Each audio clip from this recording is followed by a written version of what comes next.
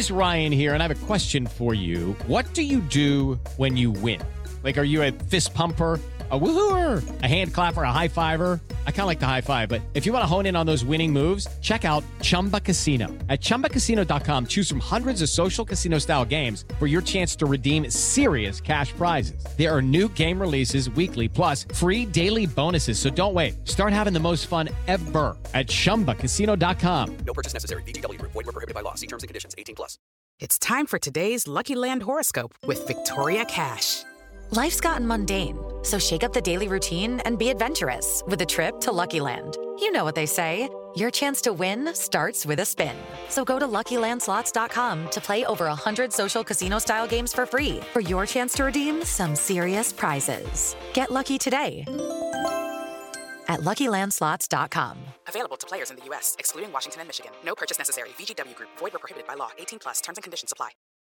When you need mealtime inspiration, it's worth shopping Kroger, where you'll find over 30,000 mouth-watering choices that excite your inner foodie. And no matter what tasty choice you make, you'll enjoy our everyday low prices, plus extra ways to save, like digital coupons worth over $600 each week. You can also save up to $1 off per gallon at the pump with fuel points. More savings and more inspiring flavors make shopping Kroger worth it every time. Kroger, fresh for everyone. Fuel restrictions apply.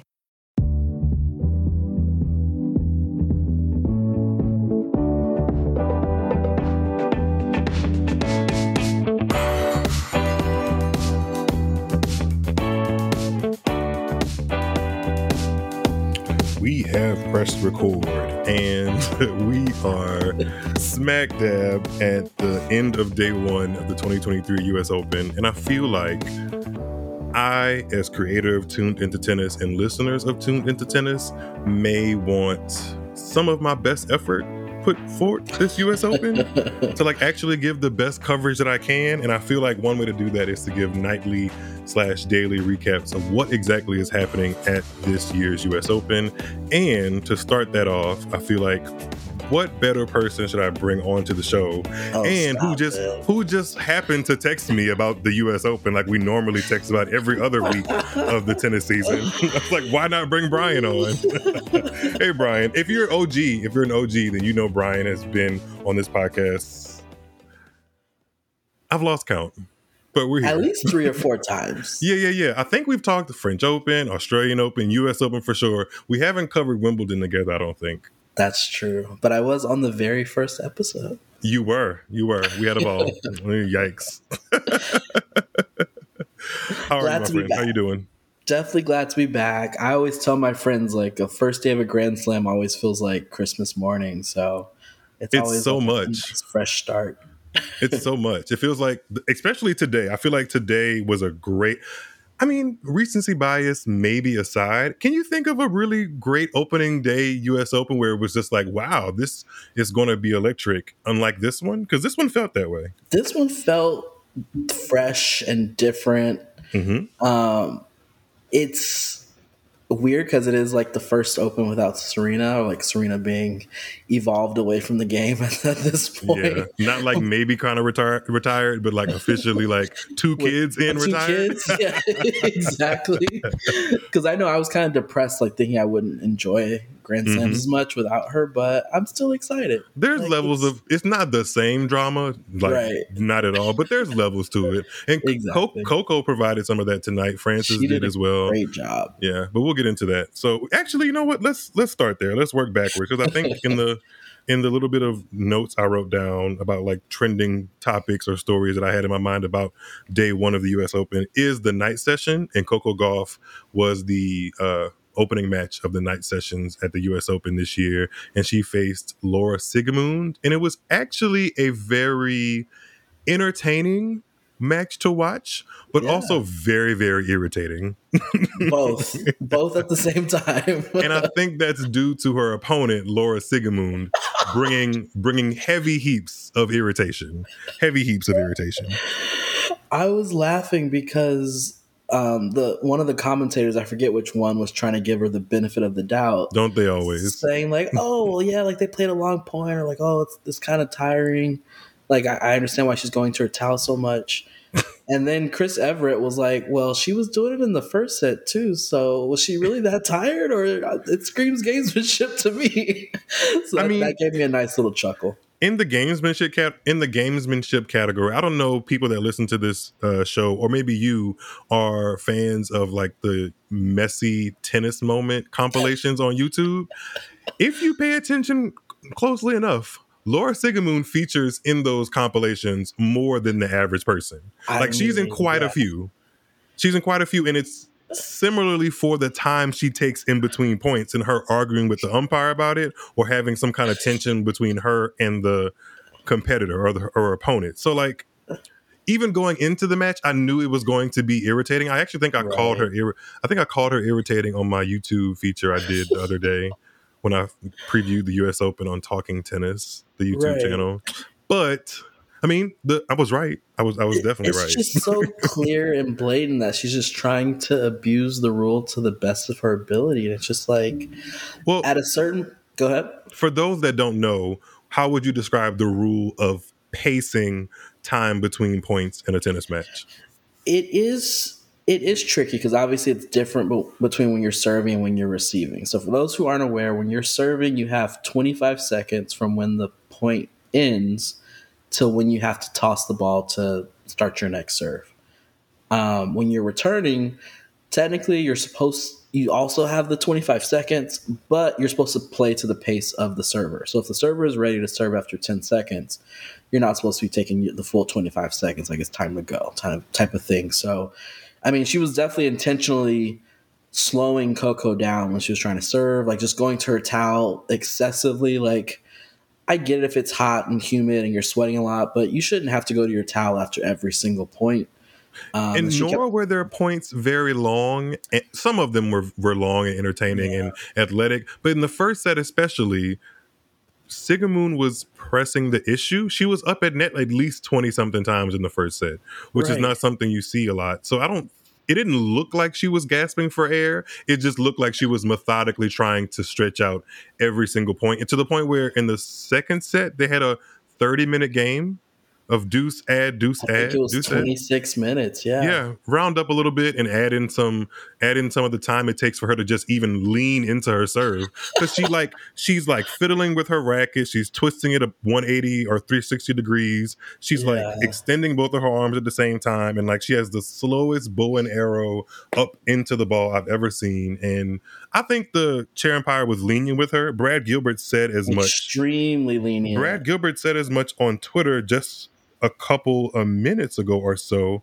Let's see if I can pull up what he tweeted. He said, "I don't like to vent often, but was so surprised," shock emoji, that that umpire would not call time violation when player was consistently not having toss in the air well past zero, sometimes 10 to 15 seconds past after 3-ball rally was beyond ridiculous. There's finally a comma in here, comma, finally a time violation in third set. I was reading that aloud and I was like, where are the periods? Like, why are we in one long run-on sentence? But that's besides the point. I definitely agree. Like, it took the chair umpire forever to give a warning and a point penalty because it's like she was doing it from the very beginning. Mm-hmm. And the fact that the commentators were making note of it like every single time it happened was just like, obviously for the at-home audience, we were like, okay, we get it already. But like, it was glaring how bad it was. That second set was over 66 minutes, including the 26-something game. That is an indicator that for a 6-2 set, it usually is nowhere close to over an hour. And you already had a 20-something minute game, so that accounts for 40-something other minutes of she you literally added tennis. An hour to the match just with how much time she was taking. Yeah. With the points. Let's just be happy that she's out in the first round. And yeah, I don't think there's ever a day I'm going to have to like need to give Laura Sigamoon her flowers, so it won't start today. I'm just glad the socks are gone too. The high socks annoyed me a lot. And remember when she was in that controversy at the French Open when she like let a ball double bounce? Oh, and the chair umpire didn't say anything, but it was clear that it bounced twice. We don't have to worry about that this year because there's that video review technology. I saw that. That's a step in the right direction. The U.S. Open's being modern. For her matches, especially. All right. Do you think? Well, speaking of step in the right direction, do you think this match especially because Coco was tested and dropped that opening set, do you think it'll propel her forward, moving I forward? think so. I think it'll hopefully settle the nerves. Obviously, like there's very few players who play like Sigamund, so like that's should hopefully settle her as well. Like she's had a tricky test, and I forget who she plays in her second round. She plays somebody she played at the French. You mean Coco, right? Coco plays Mira Andreeva next. Oh, exactly. And they played at the French Open. That should be a good one. That should be a good one. Teenage Dreams in New York. That was a three-setter, right? Yeah, that Mira Andreeva took the first set in a tiebreaker, I believe. Yeah. I think Coco will be ready for it. I mean, she got tested, so she should hopefully have fewer nerves and just go out there and play. But they always say it's tough playing someone younger than you because you feel like added pressure of like, oh, like that person can kind of just play freely kind of a thing. So it should be good. But I think Coco will win in straight sets. Yeah, there were moments throughout the match tonight. We didn't talk about this. Even when she actively went to the chair umpire and told her, like, hey, like she made a big. That was like the longest I've ever seen her have. What is that? Oh my god! Oh my god! There's like this random bug that flew across my studio. What did you see that? I didn't see it. No. Oh my god. Okay. Anyway, what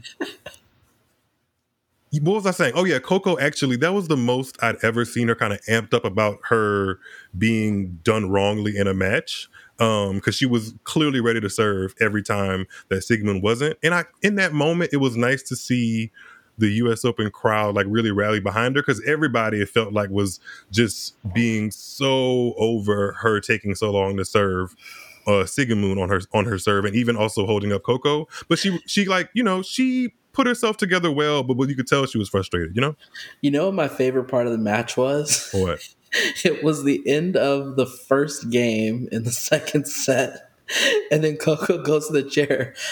She's not supposed to sit on after the first game because it's so true. But wasn't that the 26-something minute game though? It is, yeah. But it was just funny because like that is technically the rule. Like obviously after the first game, you're just supposed to like get something to drink and keep walking. You're not supposed to sit down. And I laugh because as you know, I play a lot of USTA tennis, and it's the same rule there. And some people they don't know that you're not supposed to sit after the first game. You're not supposed to sit at all during a tie break. But some people try to milk it, try to abuse that rule here and there. I'm just, the more I ponder on this, the more I'm just happy that Sigamund is out. And yeah, we'll see how many U.S. Open she has in her futures. Hopefully Coco has way more than Sigamund. Okay, what else is on my agenda before? We talked about Mira Andreeva. That's who Coco plays next. That definitely could be interesting. And I'm not sure who Francis Tiafoe plays next, but if I remember correctly, when I made his draw, he was in a small section of the draw that actually looked pretty advantageous for him. Like it looked really easy. Yeah, there weren't too many names on paper that I was just like, ooh, trouble, or potential threat. I just was like, okay, he should be able to get through a couple rounds of this. In his opening match today, it's the Austrian Offner. Sebastian Offner is who Francis Tiafoe plays next. The guy he plays today, have you ever heard of him? Wasn't he also an American? He's an American, only 17 years old, but he had won Kalamazoo 2 years in a row. Interesting. Yeah. But yeah, Lerner Tien. Is he of like Asian descent? I'm assuming from the name. I could be completely wrong. Okay. Yes, he's from SoCal, fellow SoCal boy. We love to see it. Irvine or somewhere in Orange County. I didn't see a lick of the match. Yeah, wasn't my greatest moment this morning, but he's got good promise. He's a lefty.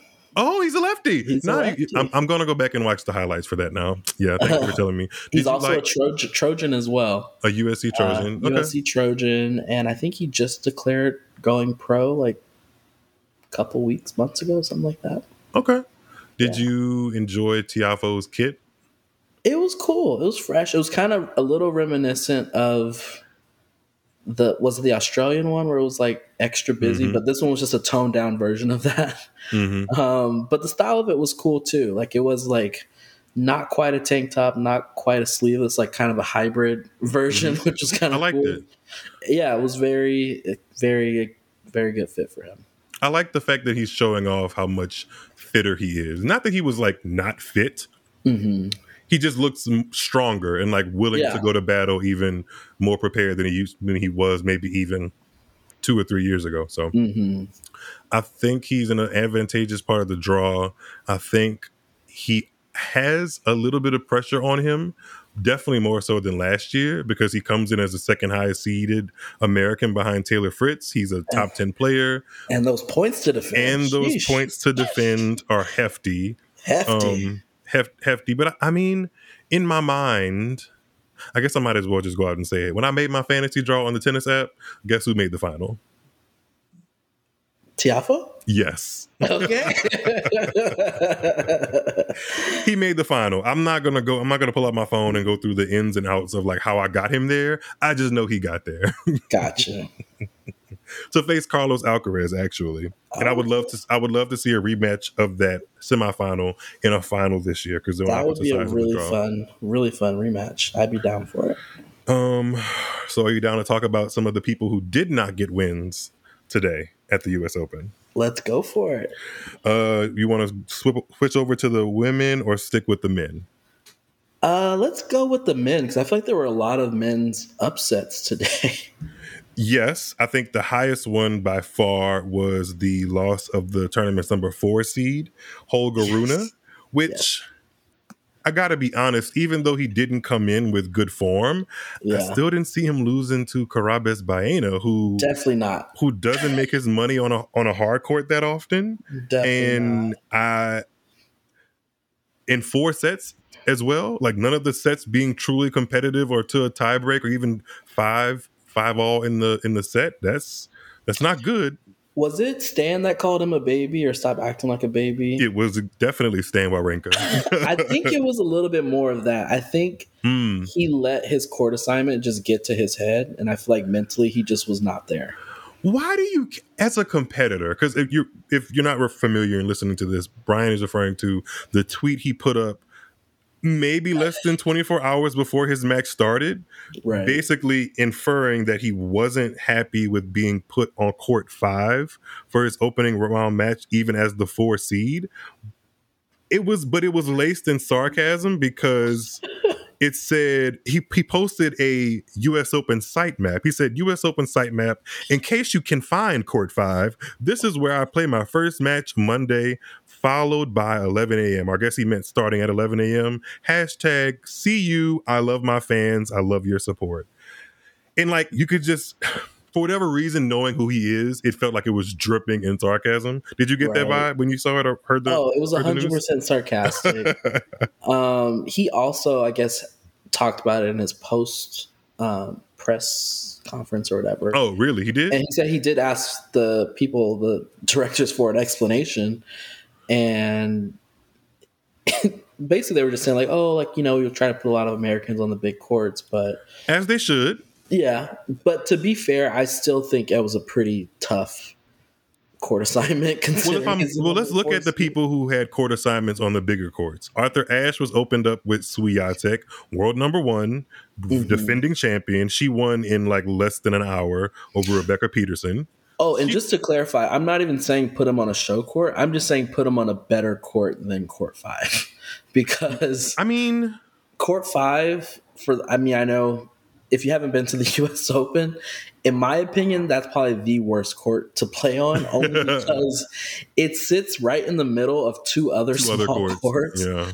And people are constantly walking by, like during points, like there's no, like for me, I wouldn't mind it because I'm always looking around and like little things inside don't bother me. But for someone who like maybe needs to concentrate, like it's an impossible court to concentrate on. I'm maybe calling BS because 2 years ago in 2021, Holger Rune was bounced out of the U.S. Open in the first round by Novak Djokovic, and most of his season was playing challengers. So the guys, like, he's not that far removed from having to play on outside courts is my point. So like to go from that to, yes, I'm number 4 in the world, but you also don't have a great trajectory of playing well at this tournament.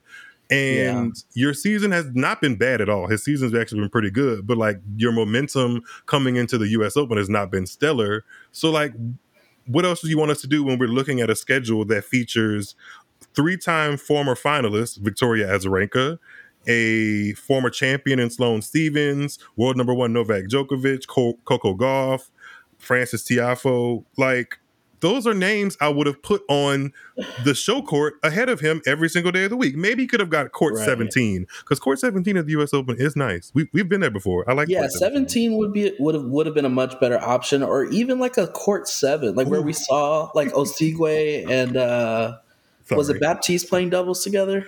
That wasn't 17. No, 7, court 7. Oh, yes. Because like at least was it Baptiste and Osigwe that lost to Tomjanovic and Kennan when we were sitting like there? That. Oh, was it just me? Was it you and I, or was it just me? We were there. Okay. We were there. So like even a court like that where like you don't have like people literally walking by on every single point. Yeah. And like because for me it's not even the size of the court, it was just the fact that there's no barrier. So like you literally just have people walking on every single court, because at least in a challenger you don't have people walking through your court on every single point. But what about him getting attention from fans during practices? Like sometimes fans are loud and clapping and stuff during practices. He's been at the US Open for a full week. I don't know. I'm trying to find a level of empathy for him because I'm not a complete asshole. But at the same time, you're a professional, you're young, you have a lot ahead of you. Why focus on that? Like why focus on your court assignment when you could have beaten somebody with, I mean, for all intents and purposes, that was a good draw. I don't understand walking away and being like, well, I'm number 4 seed and I got court number 5. Well, go play your tennis match and shake hands as the victor. So the next time you play, maybe they're like, okay, well, we forgot about Holger Rune. Let's put him on Louis Armstrong or something. Like, hey guys, if you're enjoying today's episode, please take a look at the episode description, support the growth of the show by grabbing a coffee from the link, and while you're at it, be sure to engage with Tuned Into Tennis on social networks. Twitter, Instagram, TikTok, and Facebook is where you can find us. Leave a review if you like what you're listening to so far, and let's get back to the show. Yeah. It's sports. And then on top of that, the names on court 17, I guess this is a good segue, were names that are more accomplished and names that people have an affinity for than Holger Rune. Maria Sakkari, she opened up court 17. Casper Ruud was on 17. Tommy Paul was on 17. And Petra Kvitova was on 17. All 4 names I probably would have put ahead of Holger Rune, I guess, maybe, or at least they have a fighting chance to be like on a court assignment higher than what Holger Rune is on, I guess. And I guess it wasn't just that, because I guess it says he was bothered with a lower back issue and a sore knee. So Holger Rune was? Yeah. So with that, it makes sense then. If he compounded issues. Yeah. Maria Sakkari on court 17 lost her opening round match to Rebecca Masarova. You might remember Masarova as somebody that Coco Gauff beat in Auckland at the beginning of the year and also beat again, I believe, at the French Open, if you're trying to be familiar with who that name is and what she plays like. But Maria Sakkari, I mean, what can we say? I mean, I don't know if you heard, but she said she's considering taking a break from tennis. I mean, if I had been to like 35 semifinals and only won like 6 of them, I might want to take a break too, actually. I mean, because the tour is tough. It's brutal. Like it is, and she looks physically ready for it most of the time because she's like an athlete. She looks like an athlete. I'm just not sure if the expectations of being an athlete that performs at the elite level is something that she's all that comfortable with. And it takes a special person to be able to not only be athletic, but also take the pressures of being the most athletic in the room. And I'm not sure she's able to like handle that.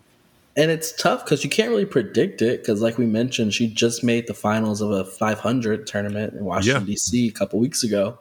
So you would think, like, oh, okay, so she has some confidence. She'll be able to... some level of form. do something against someone who's ranked, 70-something in the world, but just nothing today. So maybe a break will do her good and she can come back fighting because I like Sakkari. So hopefully she can find her winning ways. I think... I agree. She's cool to root for, but maybe she needs to take a break and smoke whatever she was smelling on the courts today. Because she complained of smelling weed on court 17. Oh, she did. And I mean, yeah, you didn't see that? No, I missed that part. like they asked her. I think she was complaining about it to the chair during the match, and they asked her about it in the press conference, and that kind of led to like the lane of her being like, "Oh, it's not an excuse, but I'm trying to find myself on the court, and maybe I should take a break." And she kind of like broke down a little bit, which I feel for, but also, yeah, I'm not really sure where to put her. I feel like I wouldn't feel as inclined to be frustrated with Maria Sakkari if she wasn't in the top 10. Like, a I'm still shocked non-top. that she's in the top 10, just considering all the early losses that she's had. I mean, she lost first round of 3 majors this year, and But she did 10. made a semifinal of Indian Wells and Madrid, and then that final of DC. I guess that kind of I guess that kind of offsets it, and she still has finals points from Guadalajara last year, which was a 1,000, and she made the year-ending championships last year. And you accrue points like I think you might get close to like winning the same amount of points you would at a 250 just for winning a round robin match. Round robin match. So that's something like that. So you get a decent chunk of points when you go there and qualify and compete. So yeah, back to the drawing board for Miss Bun Maria Sakkari. Or somebody else that needs to meet her at the drawing board, I believe, is Felix Auger-Aliassime. Although his is slightly different because he has injuries that he's dealing with, but once his injuries are healed, he probably still needs a little bit of drawing board at the same time. Yeah, I don't think he's been completely honest about how much the injuries have been affecting his game, and I think he's just trying to push through. And because he's trying to push through, the losses compared to the wins have kind of added up a little bit more than they did last year, and all of that is maybe compounding into a loss of form. But it's not looking great. But at the same time, Mackenzie McDonald has been playing better tennis than Felix Auger-Aliassime like the past month. So he's had some great wins. Yeah, and if you don't remember Mackenzie McDonald, he's the last person to beat Rafael Nadal at the Australian Open. Remember that? I do. That was a big win. That was Nadal's last match, and Mackenzie McDonald beat him. But yeah, I hope Felix can definitely get 100% healthy, and like you said, just be. Sometimes it's better to just take time off than just keep taking these first round losses. It's like if you're not going to go deep, like don't win. Don't enter. That was always one of my favorite Serena quotes. Is like, if I'm here, that means think that I can win the whole thing. And it's like Felix is going to these tournaments knowing he can't win the whole thing, but just like, oh, here I go. I might as well just try to win a match or two or something. It's just like, bro, you're not healthy. I didn't think about it that perspective because I was having this kind of disagreement, or maybe I shouldn't say disagreement, discussion on my Twitter spaces earlier. Shout out to Ty for bringing this conversation up because he was more on your end of things. Like if you're not competing well, if you're not feeling well physically, then you should take a break. Just stay home. Thought process, yeah, I see that now, but my thought process at the time was just like, let's say he is actually healthy and it's more of like tactics, mentality, and like confidence that's affecting his game, you can't rebuild those things necessarily off the court. You kind of have to fight through. You have to fight through playing like crap to get to the better level. There's no real.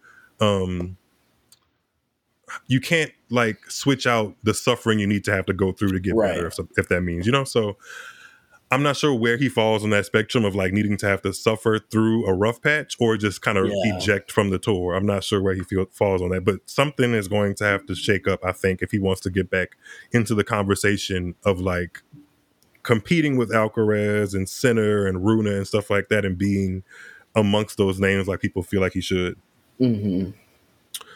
Well, before we wrap up, because these are going to be another player in that same boat is maybe not to the same extent would be Korda for me. Because we didn't mention Sebastian Korda. Yeah, there's Korda, he's also been dealing with a lot of injuries this year. Like he had a great Australian Open, and then since then was kind of just like meh results. But I know he's been dealing with a lot of injuries, so it's just like, do you just try to fight through these injuries just to accumulate money and ranking points, or do you take a couple more weeks off so that you're like fully healthy, so that when it comes down to these bigger tournaments that you're actually like fresh and healthy? Because he hasn't like alluded to real like injuries being a huge hindrance, but like he clearly is injured still. So it's just like, and he hurt his wrist, and wrist can be very tricky. We see that with the Dominic Thiem arc of his career, which he got a win today. He got a win over a seeded player, Alexander Bublik. That was Fun fact, that was his first hardcourt win of the year. Dominic Thiem has not won a hardcourt match this entire year. That was his first win at the U.S. Open since winning it in 2020. That's crazy. That's pretty crazy. Yeah, I'm pretty sure that, because I don't think in 2021, I think 2021 he couldn't defend, and in 2022 he was definitely far and above away from his level, and now we're in 2023.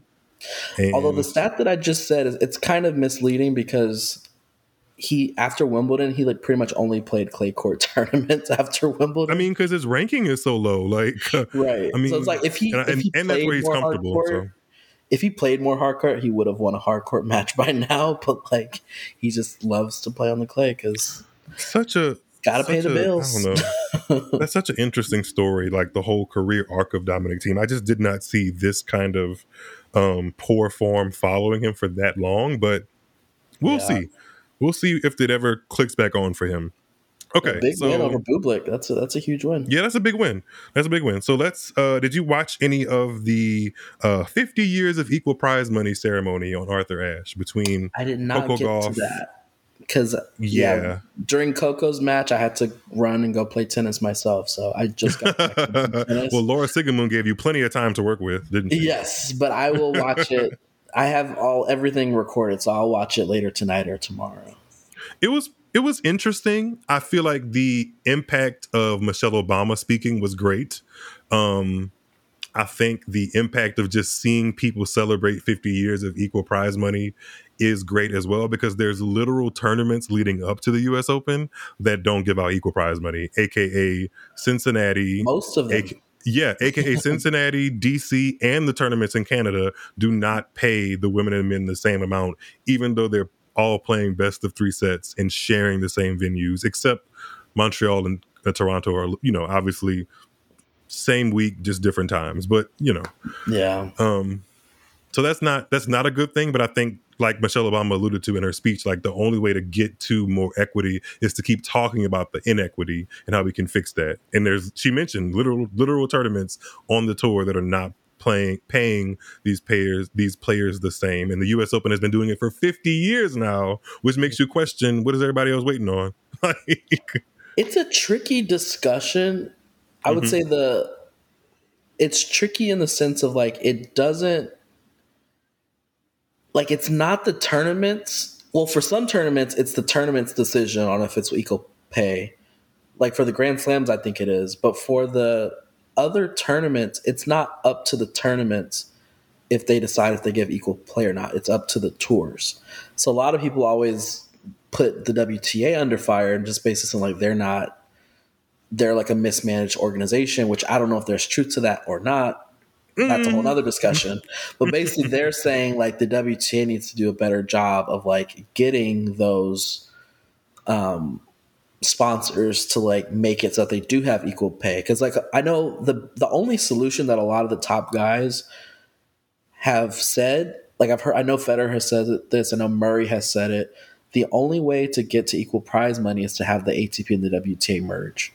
It has to be just one tour. As long as there's 2 tours, they'll never have equal prize money everywhere. That's just the case, because I'm pretty sure it's the tours that negotiate with the sponsors to determine what the prize money is going to be. So if the WTA isn't able to amass enough money in sponsorships, that's the reason why the prize money is such a disparity. It's not because Cincinnati is like in the past and they just don't like women. I don't think it's Cincinnati's choice at all. I think it's literally just WTA. So I think that's pretty much the only solution that most people think is most viable, is that the WTA and the ATP need to merge so that it's just one collective body can like make that decision. And that collective body is the one that's negotiating with the sponsors. All fair points, Brian, all fair. And a lot to think about if you're listening to this, because I'm thinking about that as I'm listening to you. But then you look at the figures and see that somebody like, for prime example, Coco Gauff winning Cincinnati, she got around 400K, and Novak Djokovic got over 1 million for winning Cincinnati. Same tournament, same venue, same balls, same ticket, because the tickets don't say, hey, come to Novak Djokovic's match. It says come to Right. this session, which includes a match of Djokovic that you don't even know is going to finish, to be honest, because you take a chance anytime you play a tennis match. So there's that, but that's a whole different discussion like we've talked about. We'll circle back to that on another episode one day about the inequities of the ATP and WTA tour, because it keeps coming up. Yeah, it keeps coming up. So let's look ahead to tomorrow, day 2/night 2 of the US Open. Medvedev and Pegula feature on Ash during the day session, Pagula's and got a Carlos tough match Alcaraz. too.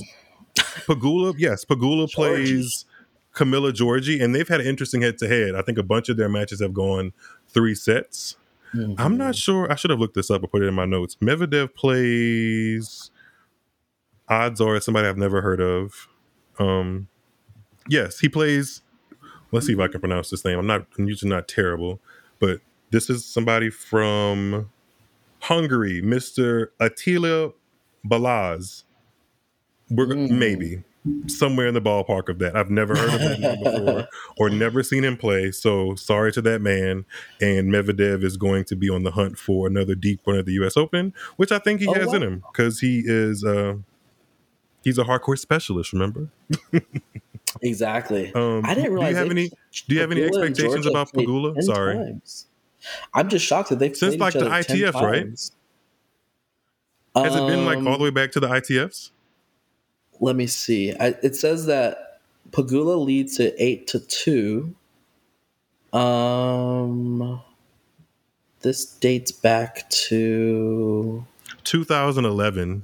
Yeah, 2011. That's crazy. Carson. Oh yeah, these must be. And they played at the French Open, but Georgie retired after the end of the first set this year. And they played at Indian Wells this year, and Georgie won the first set before Pegula came back and won the second and third 6-1, 6-2. Most of their matches have been in 1000s, pretty much. But Pegula has won the last 1, 2, 3, 4, 5 in a row. So that's true. Yeah, I think Pegula is still the favorite, but it could get tricky because Georgie's just tricky in general, right? And outside of the retirement, the 3 before that were all 3 setters. Mm-hmm. So yeah, it could be a tricky one. For sure. Carlos Alcaraz and Venus Williams feature in the night session on Ash. Venus Williams opens up the session facing qualifier Greet Menin in a very interesting twist of like life fate, like we talked about in our text messages, Brian, about Greet Menin. Greet Menin being the ex-girlfriend of the player that Venus lost to in the first round last year, right. Miss Alison van Uytvanck. Yeah. Right. So now she's going out for revenge, I guess. and Carlos Alcaraz follows up that match against Dominic Kupfer, a lefty who I know used to play tennis at Tulane University in New Orleans. So I hope he puts on a good show, but ultimately Carlos Alcaraz should win that match. Mm-hmm. Also, Ons Jabeur will be on Louis Armstrong, opening that up in the day session. I think she is still in the process of shaking off that Wimbledon final. What do you think about Ons Jabeur? I definitely agree. I think this tournament will be nice for her because she can somewhat fly under the radar because everyone's talking about Iga, Coco, Pegula, Sabalenka, Rybakina. Like those are like the first 5 that everyone's talking about. So hopefully that will take the pressure off of her and she can kind of just like coast and maybe like make a deep run and like not feel the pressure. But yeah, I think she's definitely still feeling that Wimbledon loss because I mean she's lost 3 finals now. So got a sting, but I still believe in Miss Ons Jabeur. I believe in. Doesn't she have a nickname? The Minister of Happiness. Yes. The Minister of Happiness. That's what they call her. I'm still rocking with the Minister of Happiness. Maybe the opposite of the Minister of Happiness plays tomorrow, and I'm referring to Mr. John Isner, who's announced to the world that he is retiring from tennis. And I don't want to speak for you, Brian, but I'll speak for me in saying that we cheered. That's all I'll say. We cheered. Oh man. Oh, I forgot another thing to look. Well, I guess it's not technically tomorrow, but just a plug for 2 days from now is Wozniacki versus Kvitova second round match. That was set up because they both won their first round matches, so they'll be playing on Wednesday. 2010 realness. 2010 realness. For 2010 sure. realness. So that'll be interesting for sure. Okay, well, that wraps up our conversation about the opening day of the 2023 U.S. Open. Thanks, Brian, for hopping on. Of course. Any parting thoughts that you can think of before you get ready to go to the U.S. Open? One thing that I was reminded of is that I am old now because Andy Roddick won the U.S. Open 20 years ago. Literally. And that feels like 5 years ago for me. I'm like, wait a minute. I'm really 32, and he won that 20 years ago. And I feel like that's another big thing that all the commentators are pushing is it's been 78 majors since an American has won a title, and they're just really pushing so hard for the American men especially to finally break through again. So we'll see if they can do it. Hopefully they do, but we'll see how it goes. Well, it's only going to be one, and it'll be interesting to see which man that is gets to the first to hold the trophy of a slam since Roddick in 2003. That's crazy. That's crazy. But we'll be watching. Hopefully somebody can get close this year. Hopefully. We'll be watching. Fingers crossed, Tiafoe. Come on. Fingers crossed. Right. All right, guys. Thanks for watching. Stay tuned for the next episode, which will obviously be about day 2. Thank you for listening. Make sure to share this with your friends that are either going to the U.S. Open or watching the U.S. Open at home. Share this on your socials. Go to Tuned Into Tennis on Facebook, Instagram, Twitter, the whole shebang, and interact with us throughout the 2 weeks of Threads. tennis at the U.S. Are you Open. on Threads yet? Can't do Threads yet. Not. I'm stretched thin as it is, Brian. I can't do it. I can't do it. All right, guys. Take care. Until next time. Talk to you later. See ya.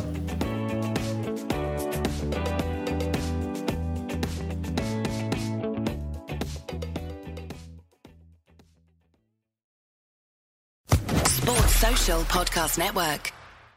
Judy was boring. Hello. Then Judy discovered ChumbaCasino.com. It's my little escape. Now Judy's the life of the party. Oh, baby, mama's bringing home the bacon. Whoa, take it easy, Judy. The Chumba life is for everybody. So go to ChumbaCasino.com and play over 100 casino-style games. Join today and play for free for your chance to redeem some serious prizes. ChumbaCasino.com. No purchase necessary. Void where prohibited by law. 18+ terms and conditions apply. See website for details.